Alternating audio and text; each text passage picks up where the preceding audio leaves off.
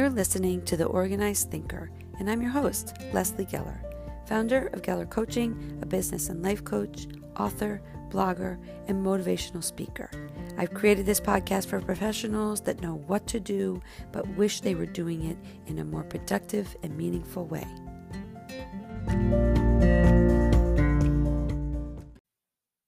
On the topic of choices, when it comes right down to this concept of designing a purposeful life, I'm clear about one thing. It's much easier to talk about the design, the how, the why, and even the gratification once you arrive there, than it is to even begin this transformation. I say transformation because it's not at all like when I help people set up a daily system for their workday, walking them through the steps of how to schedule their day, their events. It's a simple process, really, that can be walked through in detail with easy, actionable steps, right? Follow 1, then 2, then go to 3, and then let's see how it works.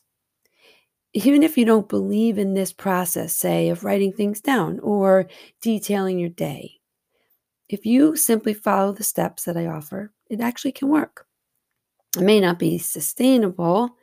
If you don't believe in it after a few weeks, even if it seems to help, you may resort back to your old ways as soon as something goes sideways, right? Maybe you don't feel well one day, or you become backlogged on work, or you just feel burnt out. Any excuse will do. It's human nature. We slip back into our old habits and ways of thinking so easily if we aren't really sold on any one new process. That's actually why having a coach is only helpful if you're in the right headspace. So I don't know if you've had a coach or not, but in the coaching world, we call it being coachable. Makes sense. Sometimes you're not in it right now, but maybe you'll be in it when you just can't stand the space you're in now. Or sometimes life comes crashing down on you and being coachable suddenly feels urgent. And then other times, you just never slip into that coachable space. And then you just learn how to muddle through on your own, right? There's no wrong way or right way to do it. My point, though, is that it's about your perspective. It's the act of how you think that enables you to take on what's next, whether it remains as is, even when bad, or if you're constantly on the prowl for something better. So this is where the designing a purposeful life comes in. I can give you the checklist, but no matter what, if you're not in the mindset of wanting or needing something better or different, it won't even be helpful to you, and you might not be able to design anything that feels purposeful. But if you're still listening to me speak right at this moment, there is a good chance that you're in just the right mindset to work on some perspective shifts. Because shifting your perspective, the way you think, is honestly what I believe the secret recipe is. So what I've witnessed is that people that are open-minded to change constantly look inward to see what is good and what could be better, feel like there's endless choices that are available to them all the time, like literally all of the time. Even when they feel stuck where they are, they know where to go, who to talk to. But here's what's interesting. Those same people literally cannot understand often why other people around them, even when they seem to complain all the time, don't choose something else. Why can't they just choose differently, right? If you don't feel comfortable in the chair that you're in, you either find a different one to use or, buy a new one completely, right? Or do you just keep sitting in it and assume you can block out how much it's bothering you? Which one are you? Do you suddenly say, wow, this is really uncomfortable. I can't even think about anything else besides how uncomfortable this is. And then you give yourself a few minutes to find a better place to sit? Or do you stay in it anyway, convincing yourself that discomfort is part of your work? My dad used to say, it's not supposed to be comfortable. That's why they call it work. But I don't buy it. And I never did. To be honest, I don't really know when I began to live into that mantra, but it started early. I can remember all the way back to gymnastics class. Maybe I was 8 years old. Every class having to stay in that uncomfortable back bend for what seemed like hours, which I'm sure was only maybe a solid minute. But I remember how uncomfortable it was for me, how it hurt my head. It made it throb, actually. And because it was at the beginning of each class, it ruined the rest of the class for me, just like that. Lucky for me, my mom let me stop going. I give her credit.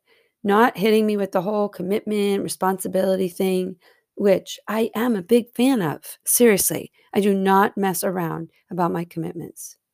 I honor my time, your time, and every other thing I say I'm going to do, period. But sometimes, like that darn chair, I quickly say, no, thank you. But what about you? What does it take for you to actually get up and out of the chair? Maybe it's not quite as simple as a chair, but still, right? There are other choices, right? What has to happen in your life before you're able to see the repeated discomfort, the repeated dislike, the repeated disdain for something before you say, wait a minute, I can't take this anymore?